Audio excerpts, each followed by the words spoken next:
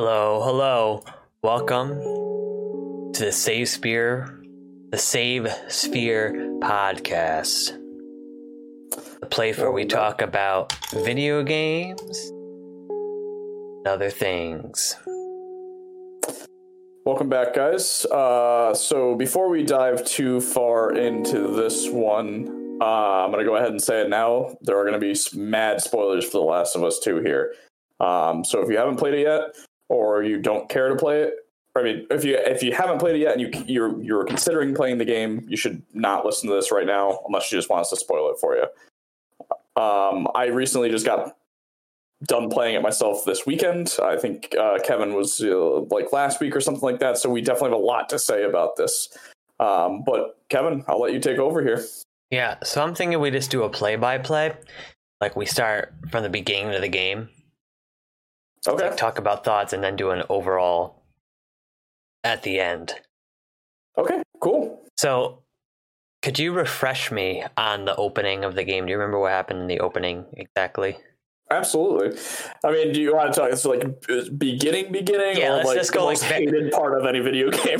Yeah, like very beginning. Let's go very beginning. So, very beginning picks up right after Last of Us 1, essentially, right? So, in fact, the cutscene leading into Last of Us 2 was Joel saving Ellie from the Fireflies, right? So, Right. For a refresher for anyone who hasn't played Last of Us 1 or hasn't played in a long time, Ellie's immune. She's the only one that's immune to this disease that's turned this world rampant, right? Which, by the way, is a very real disease that I found out over the weekend that affects small insects. But anyways, it's a very rare disease that, like, it's fungus on the brain. Ellie's immune to it.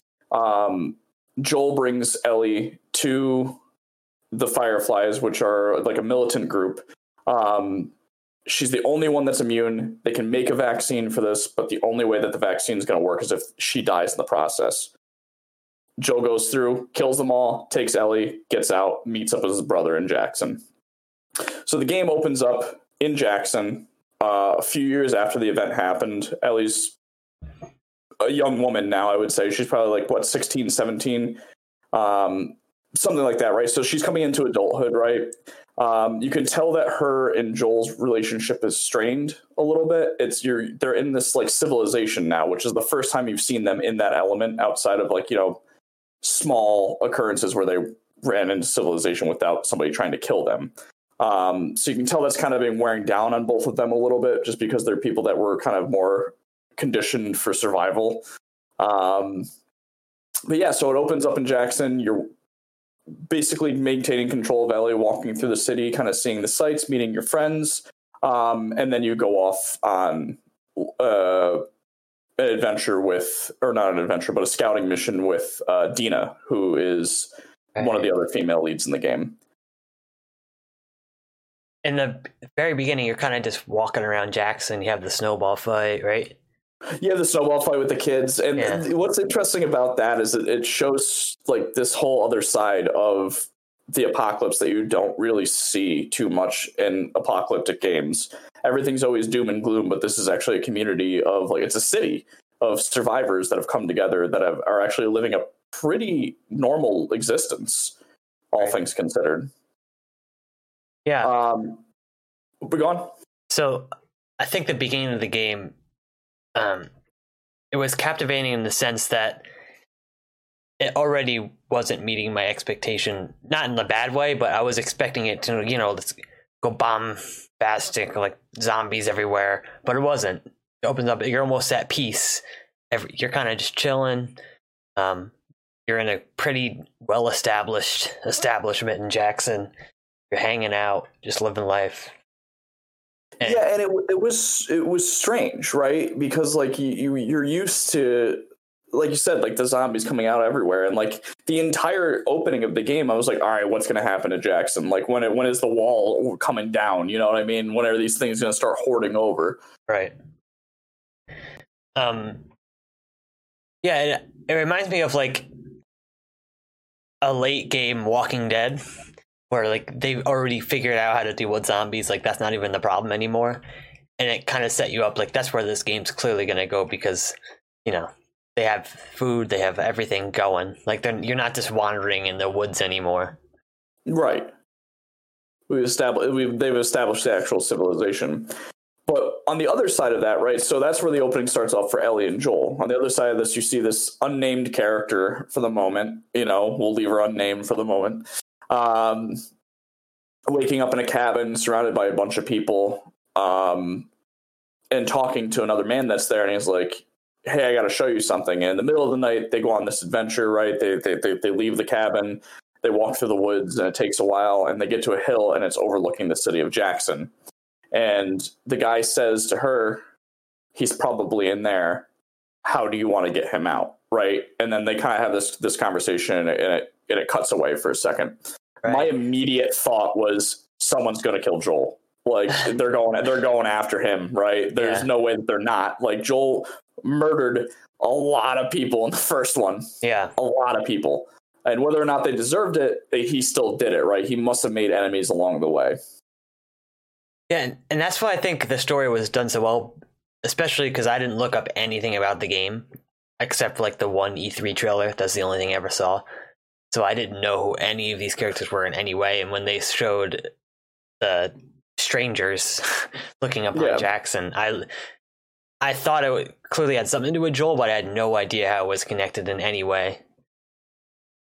So that's the same thing. So like and we'll get into this part, right? Because I have a lot to say about fans' reactions to trailers and stuff like that. But we'll get there eventually. But I didn't watch any trailers either, because the big thing with me is if there's a game that I'm looking forward to playing or a game that I'm going to play, I don't watch the trailers. I do the same thing with movies, because nowadays everything is so filled with spoilers. You can pretty much gather the entire plot of something by watching trailers for it. Right.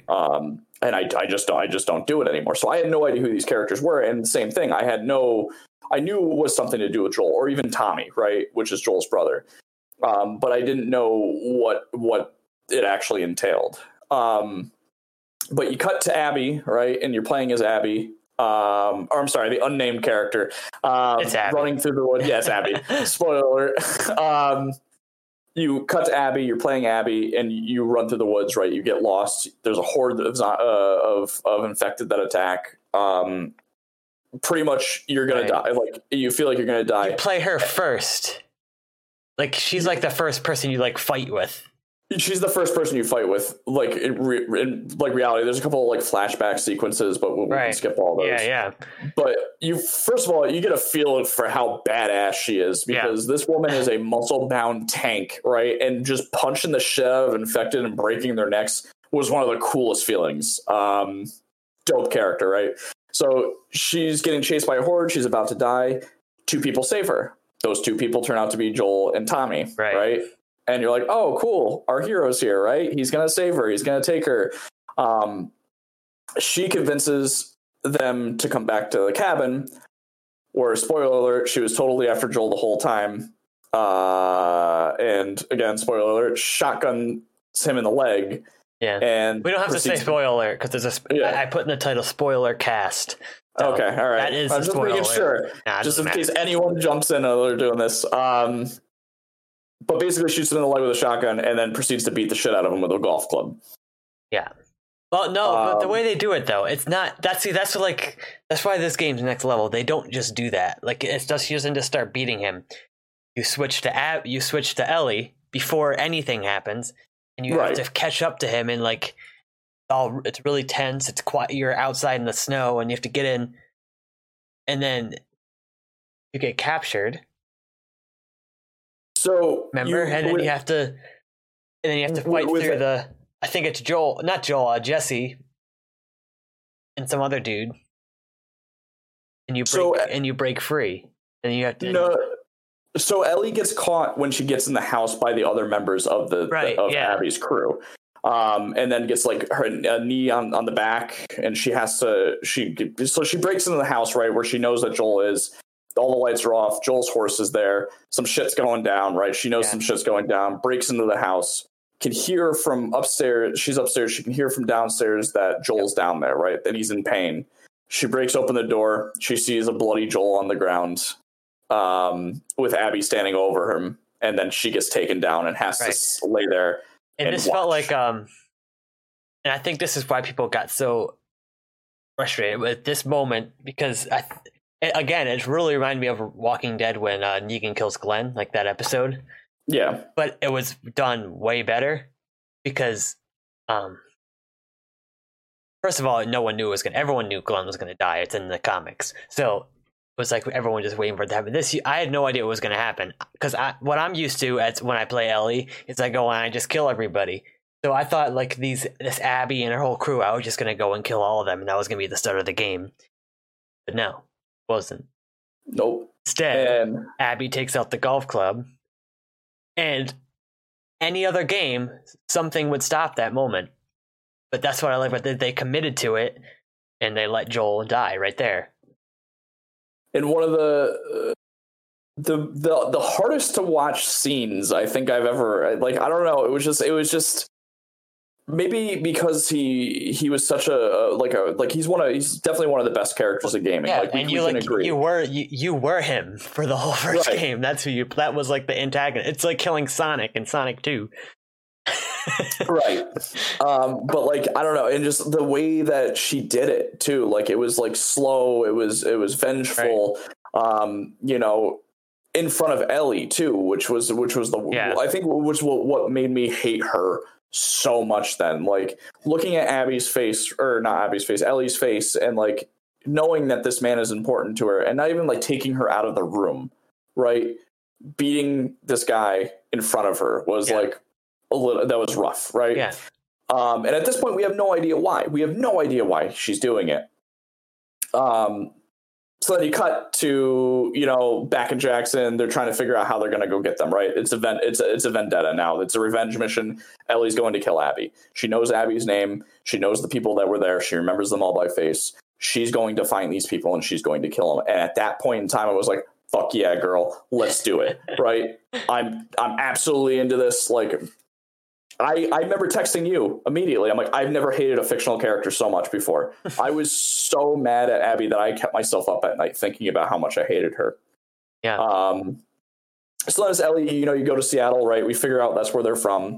And as the game's kind of going on, right? Every single day that you spend in Seattle, the night starts with a flashback. Right, it's like a dream sequence of like more of like the time in between The Last of Us 1 and The Last of Us 2. And at this point, in the beginning of the game, you don't know. So when Joel killed all the Fireflies to save Ellie had no idea why Joel did that, or why Joel was leaving her. He just said, your immunity means nothing. It's not important, right? He didn't have the heart to tell her that he murdered all the people that could have made a vaccine to save her life, right? Which in turn kept the world into an apocalyptic situation, which is like one of the deepest decisions anyone's ever had to make in a game. Do I save this little girl or the world?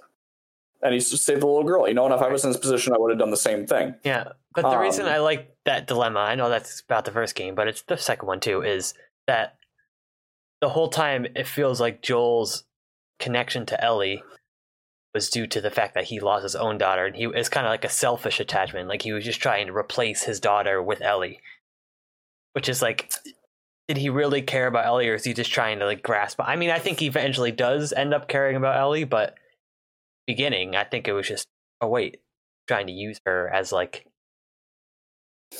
See, I disagree with that, because I mean, and now we're going to be talking about the first one for a little bit here, but like, I disagree with that because in the beginning he was all for it, right? He was all for bringing her to the Fireflies. He didn't care what it entailed. He was the job he took. He was a smuggler. Yeah. It was their relationship as it developed. It turned into more of a father-daughter relationship. Yeah. I mean, like by the end of that game, that was like the question. Because like Ellie and Joel like didn't end the first game on good terms either, if I remember correctly. Yeah, and she kind of just wanted to like get away from him. Yeah, I would have done the same thing. Right, but the thing is that there's still, that's why it's so complex. It's not just like Joel's her hero and she wants to, because she really doesn't even like him that much. You know, until she sees him die, and then she realizes, like, you know, it's a very like human emotions in the game, which I think transcends what most games do when it comes to characters and their connections to each other. Yeah, and I would agree with that. It's very complex. It's not just like a black and white, like, oh yeah, he becomes their father. Like, it's, yeah, kind of, but they also have like struggle of.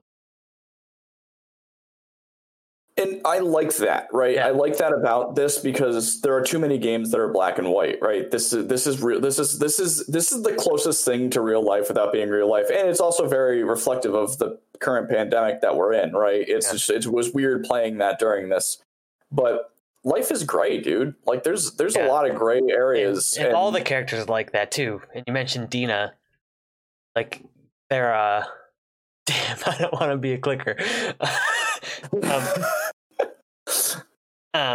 Yeah, that's actually what's going to happen. Second phase of Corona. That's a different podcast. With Dina, they're not just they're not just like lovers, like they have that complex thing. Like it's an actual relationship, right? It goes back and forth.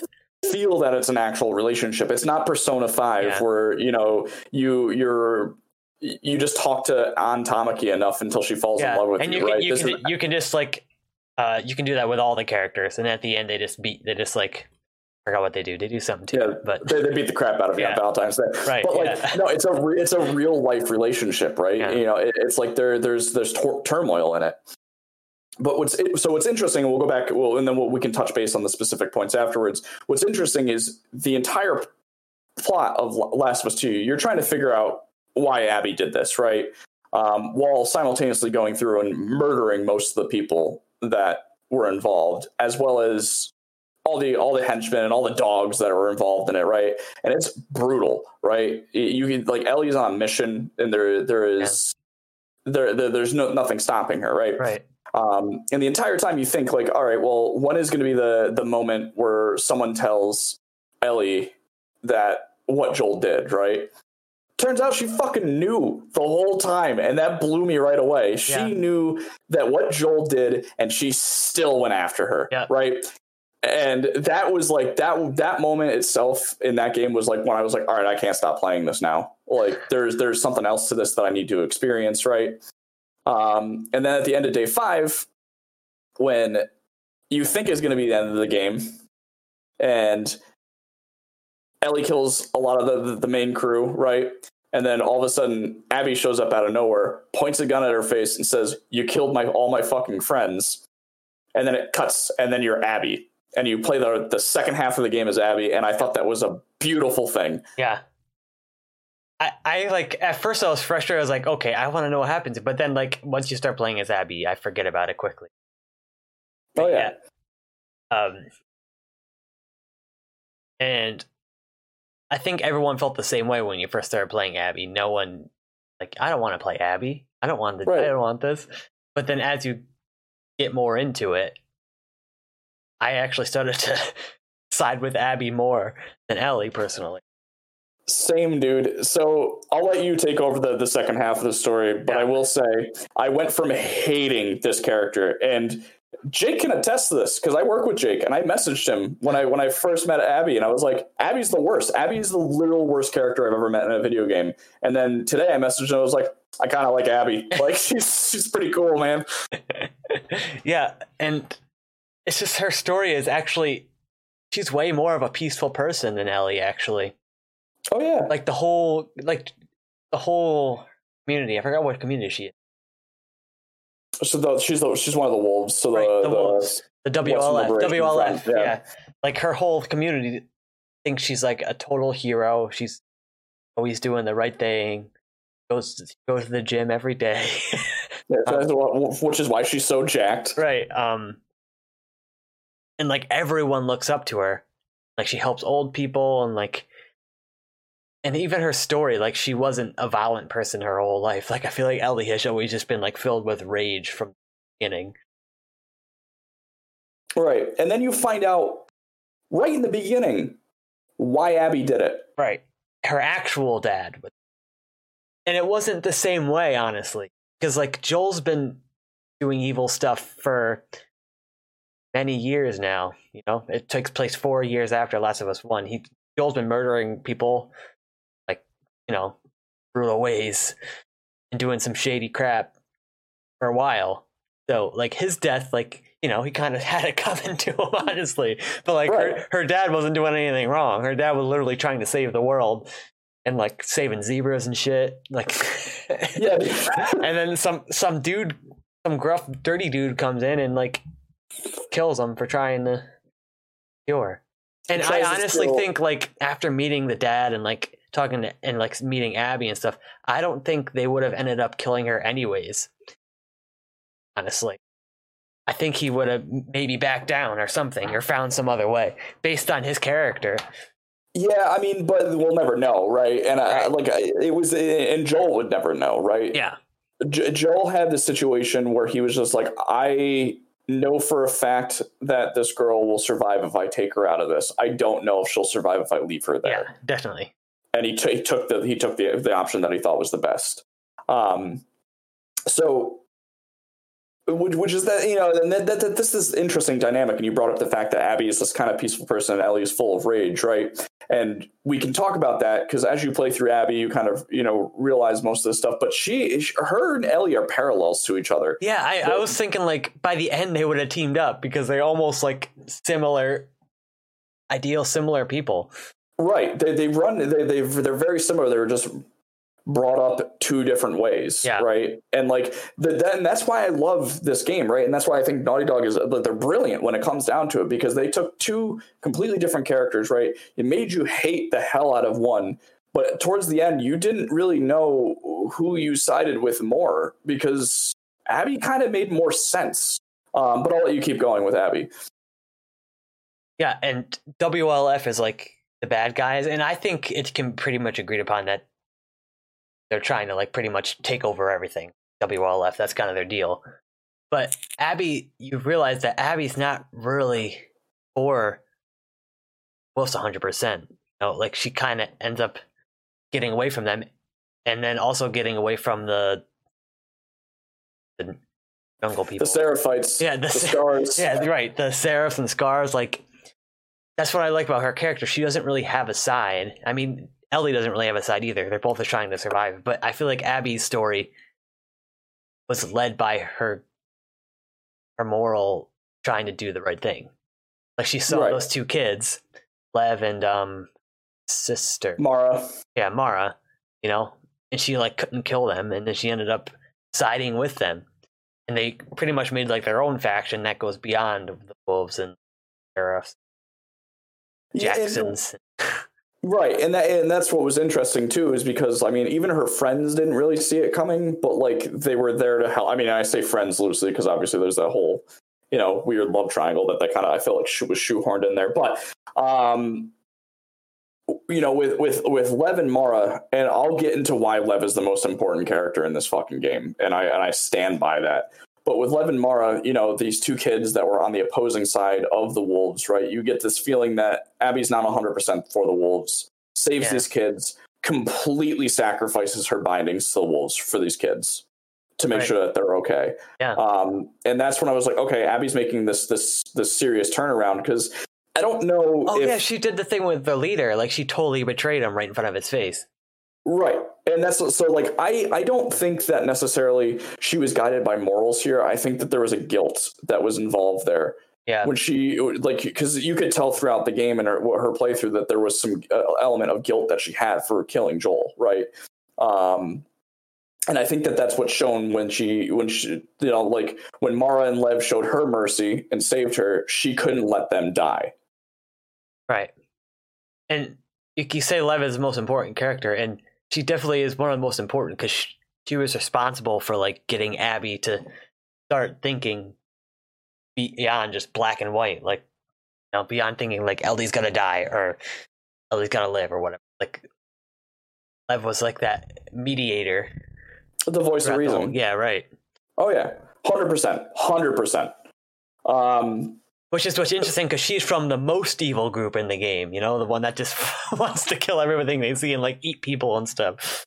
Well, I mean, the Seraphites weren't evil. I mean, they didn't eat anybody. Not that I know of. They weren't cannibals. I think that was their thing. Or they were like, it was like rumors or whatever. There was a cannibal group in the first one, but this one wasn't. It didn't seem like it was a cannibal group because when you go to their island towards the end, because a whole bunch of shit happens, right? No, they're just like they're like extremists, right? They're extremists. They're religious extremists. Yeah, because Lev's mom like didn't like the fact that cut her hair and like doing her whole thing, and because she identifies as a boy, and right. there's she was banished, banished, But yeah, then a whole lot of other shit happens, right? They go back to the island to save Lev and get her out, and then all of a sudden the wolves attack too, and then that's when the turning point happens. And I thought it was beautiful when they were running through and Abby had to kill her former comrades to get Lev out. And then Lev says, like, you just killed a bunch of wolves out there, and you killed a bunch of your people out there, and she's like, you're my people. I was like, ooh. Right. Ooh, that was good. Like, it made me feel some things. Yeah. And I think this is where people start to criticize. They think like they're trying to reduce humans, like everybody just wants to kill everybody. But people don't realize like this is taking place in like an apocalypse. Like, right. There's no more like structuring people's lives. Like everyone's literally trying to survive, and it's like very primal in that sense. So. Oh yeah. So it's just like, so my big thing, right, with the way that Abby's storyline ended, at least for that portion of it, right, you get to see this really dynamic change in her character. You get to see her go from like I said, the most hated character for me, rooting for her, and like, yeah, fucking get that kid out of there, right? Kill these guys, right? Get like that is your person now. You get her out of here. I want to make sure that she survives, right? And the entire time, it's building up to that confrontation between her and Ellie and wondering what's going to happen. Yeah. And when you get to Ellie, I thought it was going to switch back over to Ellie, but it didn't. And you stayed as Abby. Yep. And that was awesome. And that was a solid move because you're trying to take the big bad of the game. And that was the hardest encounter of that game by far. The big bad of the game is Ellie, where you're playing as Abby. Right. And I thought that was a really, really, really, really unique take on that. Yeah. Oh, right. You're talking. Yeah, I know. Yeah. That's when like you chase her through or whatever. Oh yeah. The hardest encounter in that game. Yeah. I fucked that thing up so many times. Yep. And then there's the point with Mel and Mel and Owen. Mel and Owen. I think that was handled. Again, like, that's next level stuff. Like, when you play as Ellie, you just go in like, oh, I know those guys. Those are the guys that killed Joel. Let's kill them. Like, yeah, that felt great. I did it. But then you realize it was a pregnant lady. You're like, oh, shit. But then... And the dog? Yeah, and then they double down on it when you go back as Abby, and you realize, like, those people are, like, important people to Abby's life. They're not just, like, random henchmen. The dog, dude. Yeah, the dog got me. Yeah. Because, like, literally, you will play fetch with that dog as Abby. The dog's name is Alice, and it's the happiest goddamn dog in the world. And then as Ellie, you're just breaking into this thing, and a dog attacks you, and you stab it, right? Yep. You stab it in the neck. It's nothing. It's just a freaking. It's a shitty dog that the game developers threw at me. But no, that dog had a name, and it was a goddamn gift on this earth, and I'm so mad about that. And like a good comparison, I'm playing Ghost of Tsushima right now, and there's dogs in it, and you're fighting the Mongols, except kind of just go through waves of Mongols, and like there's no connection. They don't have any names. They're just like kind of repeat. They're just blind henchmen, and like that's usually, but that's okay. That's what I expect from games. But Last of Us made it the next level. Like these people you're killing are like they actually have real stories behind them, and you start to second guess, like, huh. Yeah, I shouldn't have done that, or maybe I should. Yeah. And that I want to skip to the end there because that's the same principle there, where you're playing as Ellie. Like, I didn't even want to do it. I didn't want to fight her, especially because you had the knife. It's like, okay, you're fighting a girl who's like malnourished, clearly malnourished, and like Abby's like at her complete wit's end. She's starving. She lost all of her muscle mass, which is why it made it so much more powerful, because it just showed how weak she became. And then she was giving off some serious Cersei Lannister vibes. Yeah. But then you come in as Ellie, you pull out a pocket knife and start slicing at her. I'm like, this didn't feel. I actually put the controller down. I was like, I don't want to finish. I don't want to want to kill her. The first time I knocked her down, I put the controller down and I waited to see what would happen, and she just got back up and kept fighting me. Right. I was like, stop! I don't want to do this. Right. Yeah. And I think so, go ahead. That was like another moment where they raised the standard, because he didn't just kill her. Like, and another comparison, I just compare like the really great games I played on PS4, God of War. Like that, you just go on a rampage. Like, there's no questions asked. Like, you're just killing everybody. Right. But like this, like I was expecting her to be killed. Happen. And I think it's because of Lev, like Jacob mentioned. I think Lev saved Ellie there in a sense. She saved her from becoming just like a mindless killer, because she looked over and saw Lev and saw Abby and like, okay, and it made her think back to Joel. And it gave her like a little humanity, so she was able to back off. Well, so that brings up, so like I wanted to touch base on Jacob's point, because that is why I wanted to bring up, and this is why I think that Lev is the most important character in the game. Lev saved Dina, saved Abby, saved Ellie, all three of them, right? She saved three of the most important characters in that game. Well, I'm sorry, Lev identifies as a boy, so he saved the three most important characters in that game just by existing. When Abby had Ellie pinned down, right? Or when Dina came to save Ellie from Abby and like stabbed her, and Abby had the knife to Dina's throat, Ellie goes, she's pregnant, and Abby said, good, and was about to slit her throat, and Lev just goes, Abby. And she stops, right? She stops, she backs away, she leaves Dina, and she looks at Ellie and goes, don't ever let me see you again or I'll kill you, right? And leaves. She could, if Lev was not there, she would have killed both of them. Yeah. Hands down. Killed both of them, right? But Lev was there, voice of reason. That's another thing, like, at first you think like, oh yeah, Ellie could easily kill Abby, like when you first start playing the game, but then you start playing an Abby, you're like, oh fuck, like she'd like rip Ellie in two pieces if they actually have to face off with each other. She's literally straight up just punching fucking infected. Like, doesn't have a weapon, just punching the shit out of them. Like, awesome. What a great character. Yeah. But saves the hell out of it. So Lev saves Dina, saves Ellie right then and there. And then at the end, like you said, when Ellie had the knife and was slashing the shit out of Abby, and again, I'm glad you brought that up because I felt weird about that too. I'm like, Ellie has a fucking knife, and this woman is malnourished. She's shitty. Like, she's shit. Like, which normally Abby would have no problem facing her in like hand-to-hand combat. Right. When she was in her prime. She's weak, right? She's real weak. Looks over at Lev, sees that happen. Lev saves both Ellie and Abby again in that moment. Yep. Because Ellie has that weird flashback where she's like, yeah, you're right, I shouldn't do this, right? And which is, so the whole theme of the game is revenge, right? The whole theme, it's all about revenge. It's Abby gets revenge for her father. Ellie's going to get revenge for her father, essentially.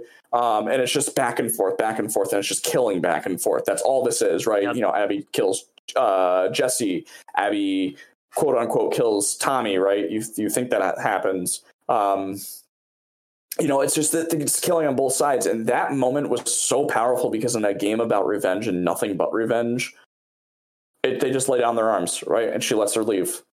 Yep. You know, spinning off the Last of Us 3 starring Abby and Lev. Yeah, honestly, I was thinking of Last of Us 3.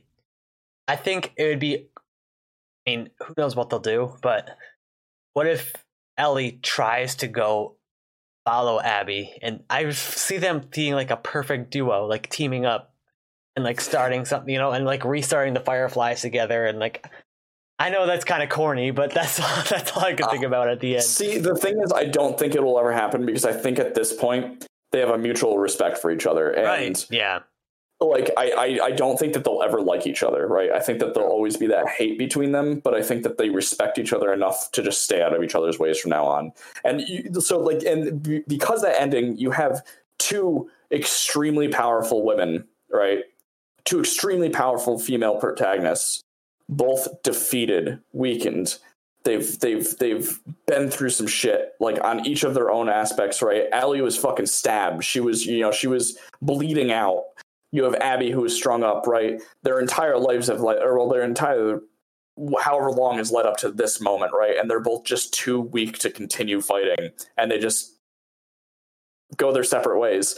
And that is just, I don't know. To me, that's such a beautiful thing. Yeah. I like Jake's point here about how the game was two different gameplays. Like, you had Ellie, who was more stealth, and then you have Abby, who's just brute force. Even her weapons were better. Yeah, I do want to get to the gameplay after, but I have one more thing, because after that ending, you think it's over.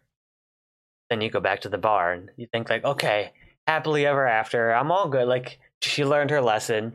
And this is where the human part of the game comes in, because forget that totally betrayed Dina by going after Abby one more time. They supposed to let go of it because they have the baby now and everything. And they go back and everything's gone. The house is cleared out. I went where? Who knows? Find that guitar and you play that song. Time. Yeah.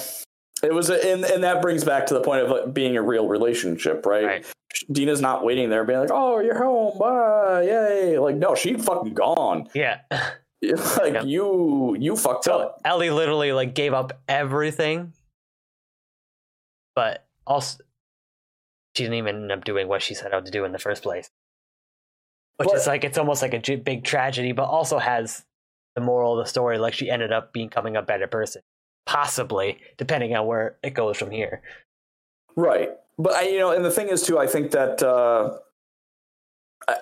Dina more so betrayed Ellie than anything in that case, because she knew what Ellie was going through, right? She was having PTSD episodes of what Abby did, right? She was not going to be able to sleep until she resolved those issues, right? This was for her. And not even just for her family, right? She would never be able to sleep soundly at night knowing that Abby was still out there. So I don't know, but that's the thing, is like, that's a real relationship. It's like, there are two different sides of it. Yeah, and like both of them are a little right. I don't think, like, Ellie had some justification, but also she's a little crazy for like opening that up again. It's like, if she wants to try and return to normalcy, but she's also like, should have had some give, like they both were a little off. Right. And one point before we dive into the gameplay and other stuff too, it's just another big story moment that I really enjoyed, is when you're playing through Ellie's playthrough, right? You don't really have a sense, like, you get why this death was impactful to her, right? Joel was the guy who saved her life and got her and blah, blah, blah, and she feels like she owes it to her.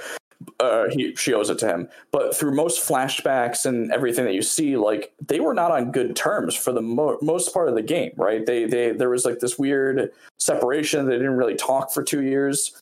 But the end of the game, when she's showing mercy to Abby, when it cuts back to Joel, you see her walk up to the porch and say to Joel, hey, I don't think I can forgive you for this ever.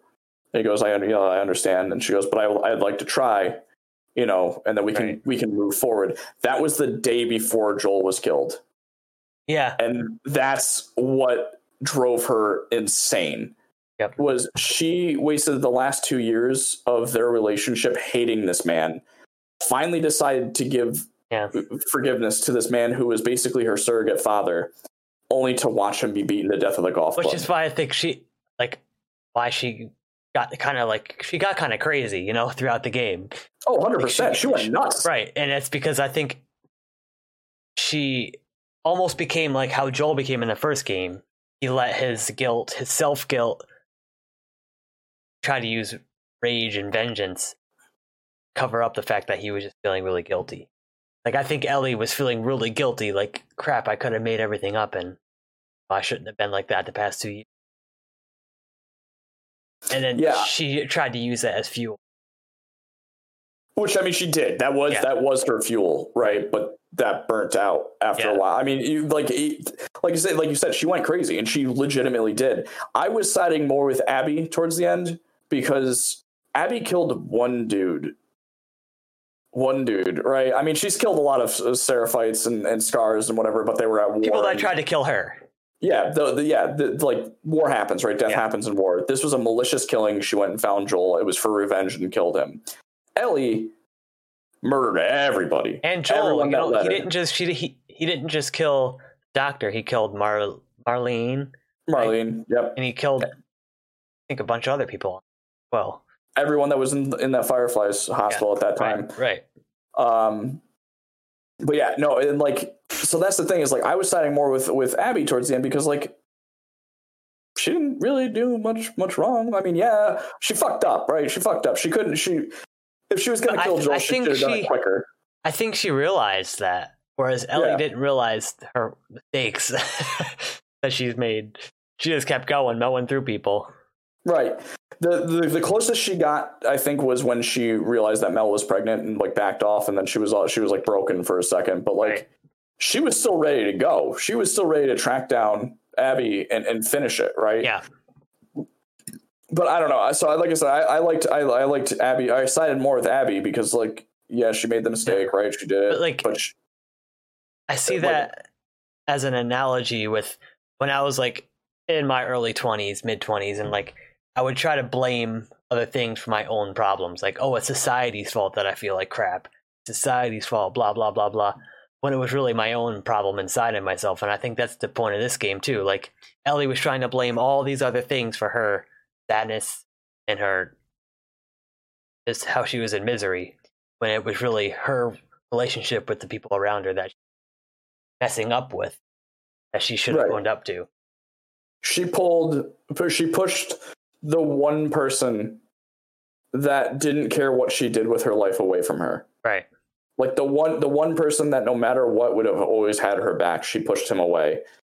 And then 2 years wasted of that relationship, the man dies, right? As she's trying to patch things up. I get it. I get her side of it, but I understand Abby's more. Yeah. But that's the thing is you get both sides of it, right? And there's no good and evil in this game. Right. Like there's no clear villain besides the rattlesnakes. They're terrible people. But that's part of one of my issues with the game. But that's fair. That might be a good transition point actually, because we covered. I feel like the gameplay of this game, like the story and the graphics, everything except the gameplay was like next level and like set a new standard, but the gameplay almost feels like a step back from other things current gen.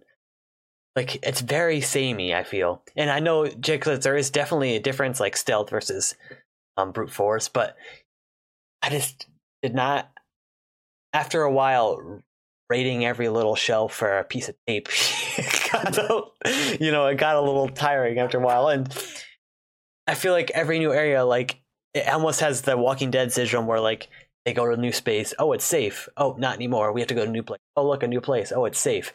And like every season they go to a new area, establish stuff. And here you go to a new area. There's a bunch of dudes, loot all the shelves or tape, kill them all. Next area. And it's not very dynamic the way the story is dynamic. It doesn't match completely. And then when you go to the Abbey, and where do you? It's California, Santa Barbara. It's like, oh, there's another faction. They're called the Rattlesnakes. They're exactly like the past two factions, except they wear different clothes. Like there's not really a big difference besides a few things. Like the Seraphs, they whistle, but that's pretty it, and they're bald. But I would have liked to see more variety with the AI and the different factions and how they actually are. But they're all pretty much just the same deal. From a gameplay perspective, yes, I agree with that. Yeah. From a story perspective, you talked about how the Seraphites were evil, and they like ate people, but they didn't, right? They were just they were just a religious fanatic cult. The WLF were just a militant cult, right, or militant group. The Rattlesnakes were the one true like bad group, and I'll say that because like the Seraphites were just living under religious whatever, doing whatever they want to do. And I'm not a religious person, but like whatever, they're fine, right? You practice your own shit over there. The wolves were kind of being territorial and stuff like that, and just locking everything down, making sure that their people were taken care of. The Rattlesnakes were capturing people, using them as slaves, and if they tried to run away, they would force them to turn into an infected to make them be a guard dog, essentially. I'm like, all right, that's a little fucked up, right? I don't feel bad for killing these guys. But you're right, from a gameplay perspective, And I just feel like same. the main characters and even some of the side characters, like Jesse, for instance, like they had so much depth to them. Even Jesse had depth, whereas like the enemies did not have a much. The enemies you fought most of the time did not have as much depth as the characters, which I know you can't put. It's hard to put all of that into a video game, but it would have been nice to see. Like I thought we were gonna meet the leader of the Seraphs at some point and see like what her deal, like the lady, whatever her name is. You know, she would add her whole story, but again, it's probably hard to juggle all that. Well, so I get why they did it, but I would have liked to see more from the factions. Yeah, I mean, so again, I'll agree, but there's certain points that I disagree with. Like, so, like the leader of the Seraphs, right? They mentioned that she was dead, but even if she wasn't, I don't think I'd want to see her because the game wasn't about her, and I think that would have added another level to it that I just would have been kind of a waste. You know what I mean? It was about just the regular people that were in the factions. It wasn't about anyone super important, right? Lev wasn't an important character until she shaved her head, right? Yeah. And even then, she was an outcast. She wasn't important whatsoever. And it's about her. It's not really about like the right. Leader. I don't know. I just like I don't understand their motivation for like being around town all the time and just like, oh, I'm just gonna go walk around this building up here and like. I mean, I think it's just because the game is so good and the characters are so awesome that stuff is more glaring to me than if I was playing like Assassin's Creed Odyssey. I don't really like it's not really that serious. But this were like they have all these deep relationships, and then like I hide behind a rock, and then I see this guy just walk back and forth from car to car, and he for some reason can't see you. Right. You're laying down in tall grass, right? Like if I try to do that in real life, I'm getting shot like immediately. Right. It's like, but again, it's not like a heavy, like I don't hate the game. Like I really like the game. I think it's at least 9 out of 10, but just that those small little things throughout that detracted a little bit. I'll agree. But you know what I hated the most about the game? Like, and this is my one big thing. I did not like the gameplay at all. Yeah. The aiming felt so clunky to me. And like, I thought for the first like 2 hours of the game, I'm like, am I just bad at video games now? Like I couldn't figure out how to like get a headshot on somebody, and like I felt bad at this game, and it felt a little clunky to me. Yeah. It wasn't as polished as I think that the gameplay could have been. Right, and because it's so realistic, there's points like, for instance, when you're in the stage and you're as Ellie or Abby, and you're like trying to kill each other, and like. You die and you mess up because the part was pretty tough. It like took me out of the story. Like, wait a minute, I just died and came back to life and restarted. Like I wish, like I almost wish they made a way like you couldn't die in those situations. It just led to something else if you got caught out. I don't know. Or it was an alternate ending, right? Like that. But that's like I don't know if the technology is there yet to do that stuff, but or like the development or the tons of factors. I mean, it's hard to knock developers for that stuff. I mean, I get why they do what way they do, but I think the more realistic games become and more human the characters become, that stuff's going to become a bigger problem. Yeah. Like, I think it's funny that you said it's hard to knock developers because a lot of the fan community doesn't seem to think that way. I mean, I could not create that. Like, I mean, it's hard. Yeah. I mean, it's when you just look at the development of gaming from the beginning of video games to now, like there's so much it's not like they're stagnant. I mean, it's obviously not perfect yet. You can't be perfect yet. You don't have the technology to be at that level. I mean, I don't even know where I stand with this, but I think they're being a little extreme with their critiques. Like sending death threats might be a little much. Dude, I went down a hole this weekend to like just really experience like what do people hate so much about this game, because like for me I didn't really like the gameplay that much, right? I'm on the record for saying that I think it could have been a little bit better, but the story itself and the game itself was beautiful. I think it was a masterpiece. For me, like the gameplay was played second fiddle the whole time anyways. Like I was more concerned with what was actually happening. It's not a game. None of the Naughty Dog games are like very. If you want gameplay, go play Crash Bandicoot. Right. I'm going to see if I can pull up some death threats tweets that were sent to the developers and the voice actors and everything like that. All right, here's the perfect one. All right, what a stupid fucking rat. Thanks for saving me some good cash, and God bless the guy that leaked it all. Get fucked, liberal cunt. Why did you ruin such a good game for everyone? I hope you get fired, you gay and trans loving retard fuck. Go die in a hole, you radical feminist scum. Hopefully COVID-19 kills your whole toxic feminist studio, right? And these go on. There are hundreds of these, right? And it's the dumbest thing. All right, so I'm going to go into a full-blown rant right here because all right, I like the game. I really enjoyed the game. There are parts that I think could have been better, right? But that's the game. That's how it is, right? That's someone's artistic vision that I got to experience, and I enjoyed it, right? If you don't enjoy something, I don't enjoy a lot of games. You know what I don't do? Send death threats to people about it. Fandoms are getting horrible. Yeah. And this is I'm a Rick and Morty fan. I don't like admitting I'm a Rick and Morty fan anymore after the whole Szechuan sauce incident at McDonald's when they were standing on the counters flipping out and throwing shit, right? Like, this all ties back to Mass Effect 3. And I'm convinced. Everything. It all Well, that's the first instance where the fans flipped out enough that the developers actually changed the game. And I mean, whether or not you like the ending or not, I hated the ending. I'm a huge Mass Effect fan. Didn't like it. Whatever. That's how they ended it. That's the story. That's the story that they wrote for this, right? The fans flipped out enough to the point that they changed the ending. Now fans think they can get away with doing anything to anything. And it's infuriating. And also, there are points of, how it's propaganda, we'll say.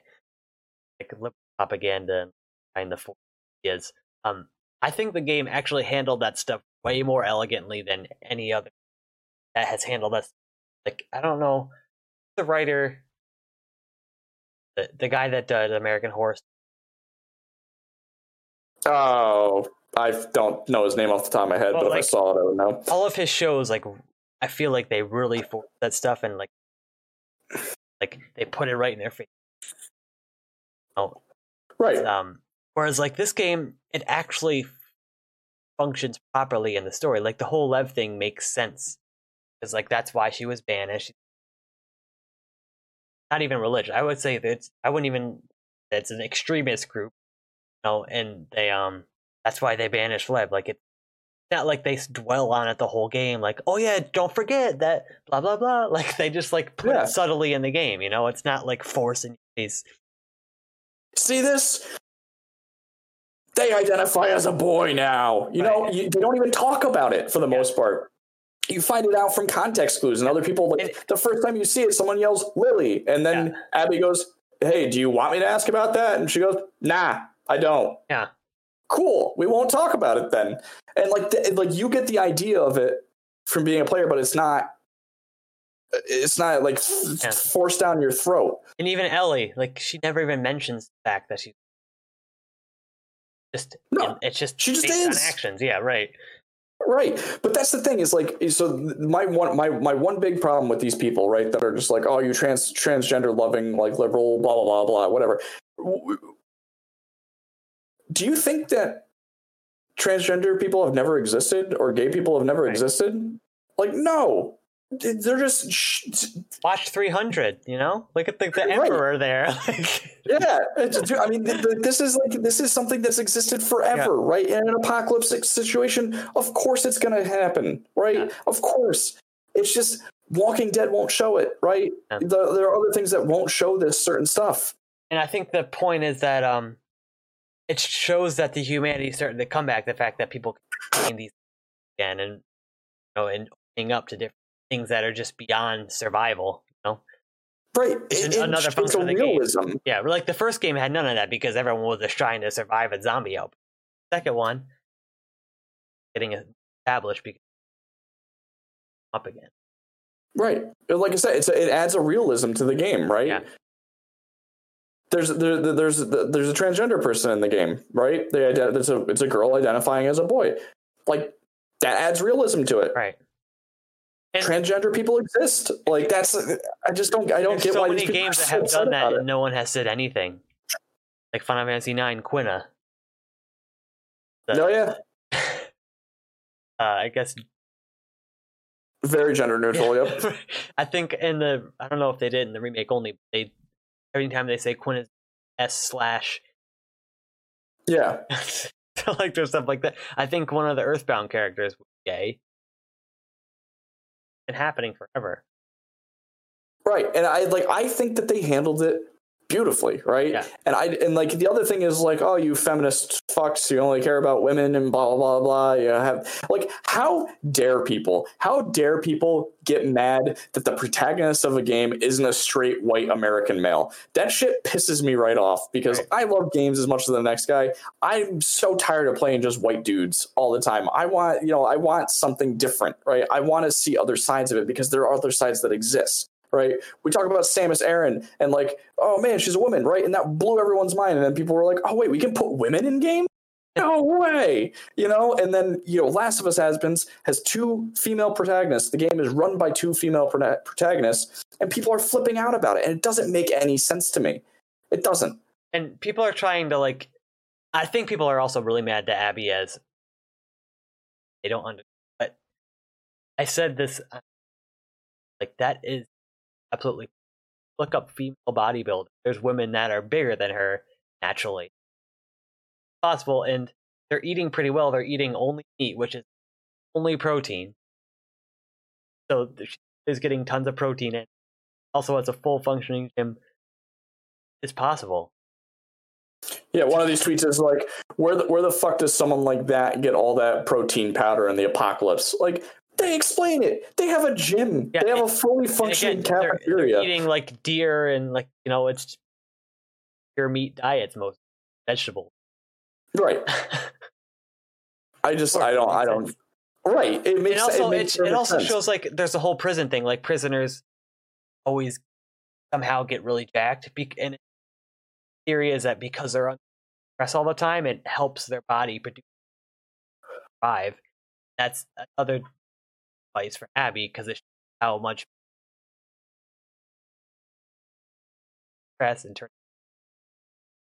Right. If you want to get really technical, but that's so boring to talk about the technicalities of it, so they just put it in the game, hoping no one would have a problem with it. And apparently everybody did. So here's my thing too: is like these fans are so abusive and so aggressive that like there's a possibility that we won't get a continuation of this universe. And I, for one, want to see another game where you play as Abby and Lev, and Ellie's done. Yeah, that's one thing. I think it's gonna be a trilogy. I don't think they're phased based on what I'm seeing on Twitter. I don't think they're too phased by it. I know, but it's just I don't want these people to ruin the good things, right? Right. If you don't like something, just don't like it, man. It's just so easy to not care, right? It's like, oh man, that sucked. Okay, cool. I'll go, I don't know, eat a burrito or something. I don't know. Just go away. Especially something that's not factual. It's like it's art. Like it doesn't it's not like an objective law that's coming to change. It's just someone's opinion on it. It's not really gonna harm you. Right. I don't get it. That's someone's artistic vision, right?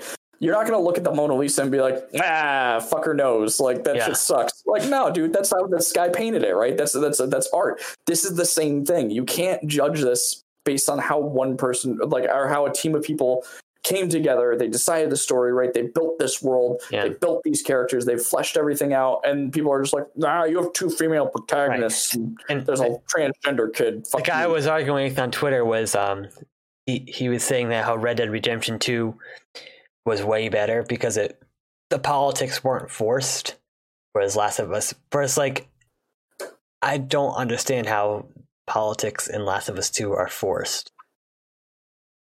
I didn't even realize that there are anything. Right. I don't even think there were politics in it. Like that's not even about politics in any way.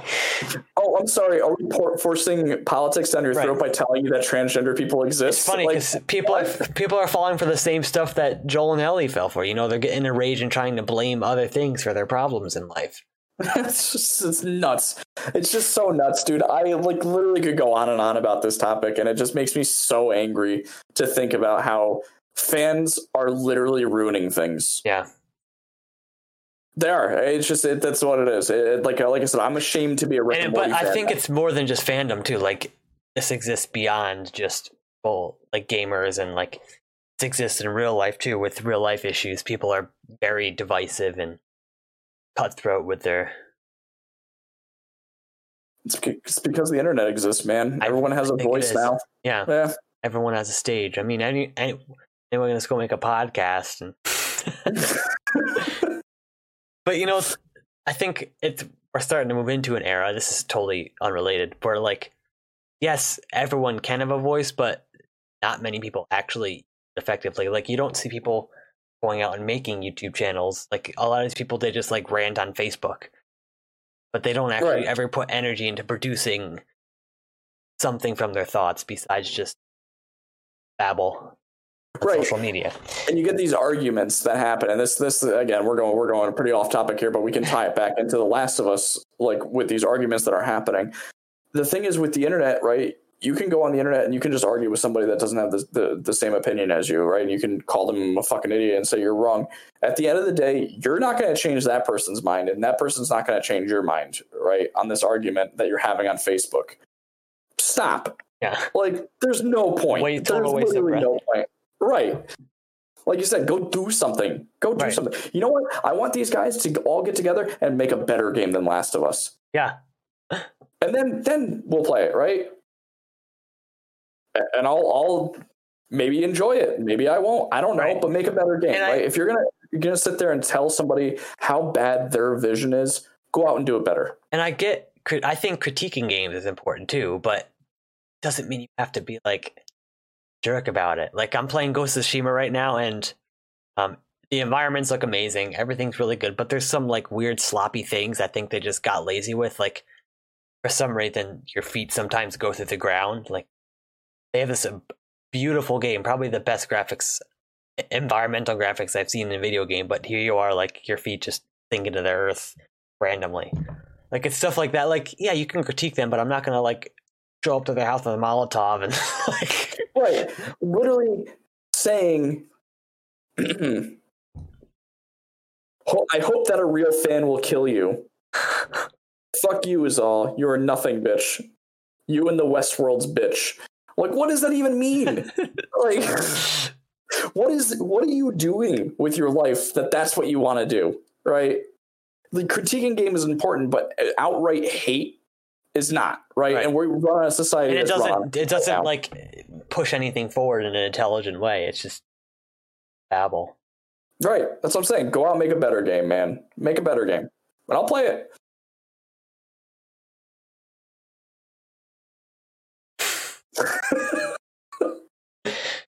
All right, what else you got? That's all I got on Last of Us 2. Is there any scene that stuck out to you? Honestly, the ending scene with where you're fighting Abby in the water, and like that whole escape where like everything's on fire. Like, I think that was it was a very strong ending, I think. I'll agree. That was a really solid ending. The one thing that sticks with me is before you find out that Alice is the dog that was in the room. We mentioned how like the henchmen have names and everything like that, and as you're killing people, you hear them, they're like, "Tommy, no!" Or like, it's just like, right. But the dogs have names too, and there's one sequence in the game where you're just fighting a bunch of random henchmen, and you kill a dog, and you hear someone in the background go, "No, bear!" And then when you're playing Abby for the first time and you're in the kennels, there's a dog that comes up to you and drops a tennis ball at your feet, and she goes, "Oh, bear, you want to play fetch?" and throws the ball, and they're like, "Woof!" Like that got me. Like, the dogs always get me, man. Right. I'll tell you what, though, I didn't really cry in this game. One time. There was one more scene, where Tommy's sniping you as Abby and got the guy. Manny? Yeah, Manny, and he snipes Manny. Like that scene got me too. I was like, oh shit, like damn. You know what I liked about that in Another Death in particular is that they're real. They were real deaths. Yeah. Right? It wasn't Manny like got built shot, up. he dropped. Yep. Yeah, it was just all of a sudden. Yep. Jesse rounded a corner, dead. Yeah. Like there's no like real moment where they're like taking their last dying breath of the bullet wound. And like there was no like flashbacks to like your favorite moment with that character. It's like, nope, they're done. Like that's how it works. Tell my mom I love her. Like, no, guy got shot in the face. He's dead. Like, I like that. Like, I mean, I don't like that people die, but I like that's the realism that they went for. Right. But yeah. Oh, wait a minute. Hold on. We can't close this out without talking about Patient Zero, though. I think they called it the Rat King in this, where you fight as the first infected. That was very Resident Evil moment. Yo, was not expecting that at all, because this entire time you're only fighting like 4 stages of clickers, right? I think in this one there's 5. Yeah. But then the Rat King comes out of nowhere, and like they're talking about it too. Like, sweet fight. That was awesome. That was such a cool moment. And and at the end of it, she's like, "No one's ever going to believe me about this," and she never talks about it. Yep. But like, you know, like they were saying it, and I figured something cool was going to happen, right? Something that we haven't seen before, because they're like, that's like where the infection first spread, right? We haven't gone down there since it started. I'm like, ooh, we're going to see some shit. Was not expecting that. I'd like to see that, and like if there is a sequel, more stuff like that. Like it's more about the virus in the next one. Like it's been so long, like it just starts evolving like crazy and making some really crazy stuff happen. Oh yeah. And I think that opened up for the possibilities for seeing that, right? Like, yeah, totally. We can have 5 of them stuck together and be an abomination. Yeah. Hell yeah, we'll do it, you know? It was awesome. I love that.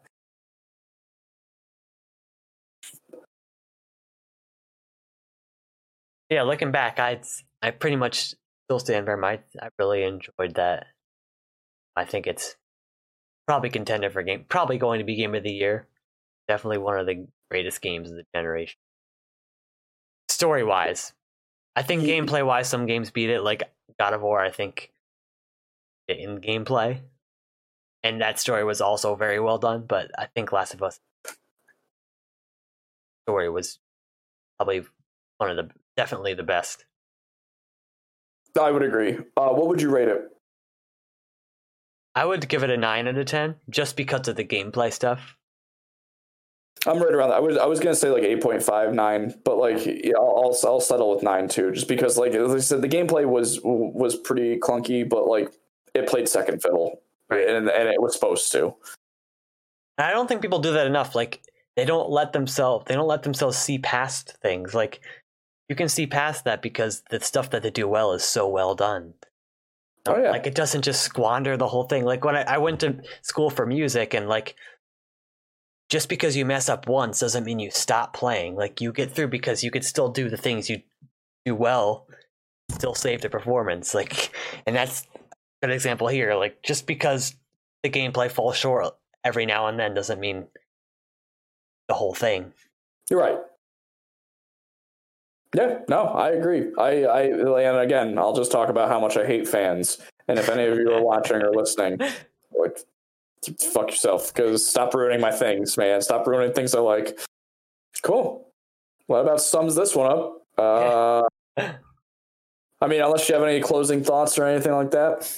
I think that's it. I think my point about allowing yourself to like things, and just because one thing falls short, you don't have to throw everything out. Trash. Yeah. It's a beautiful quote.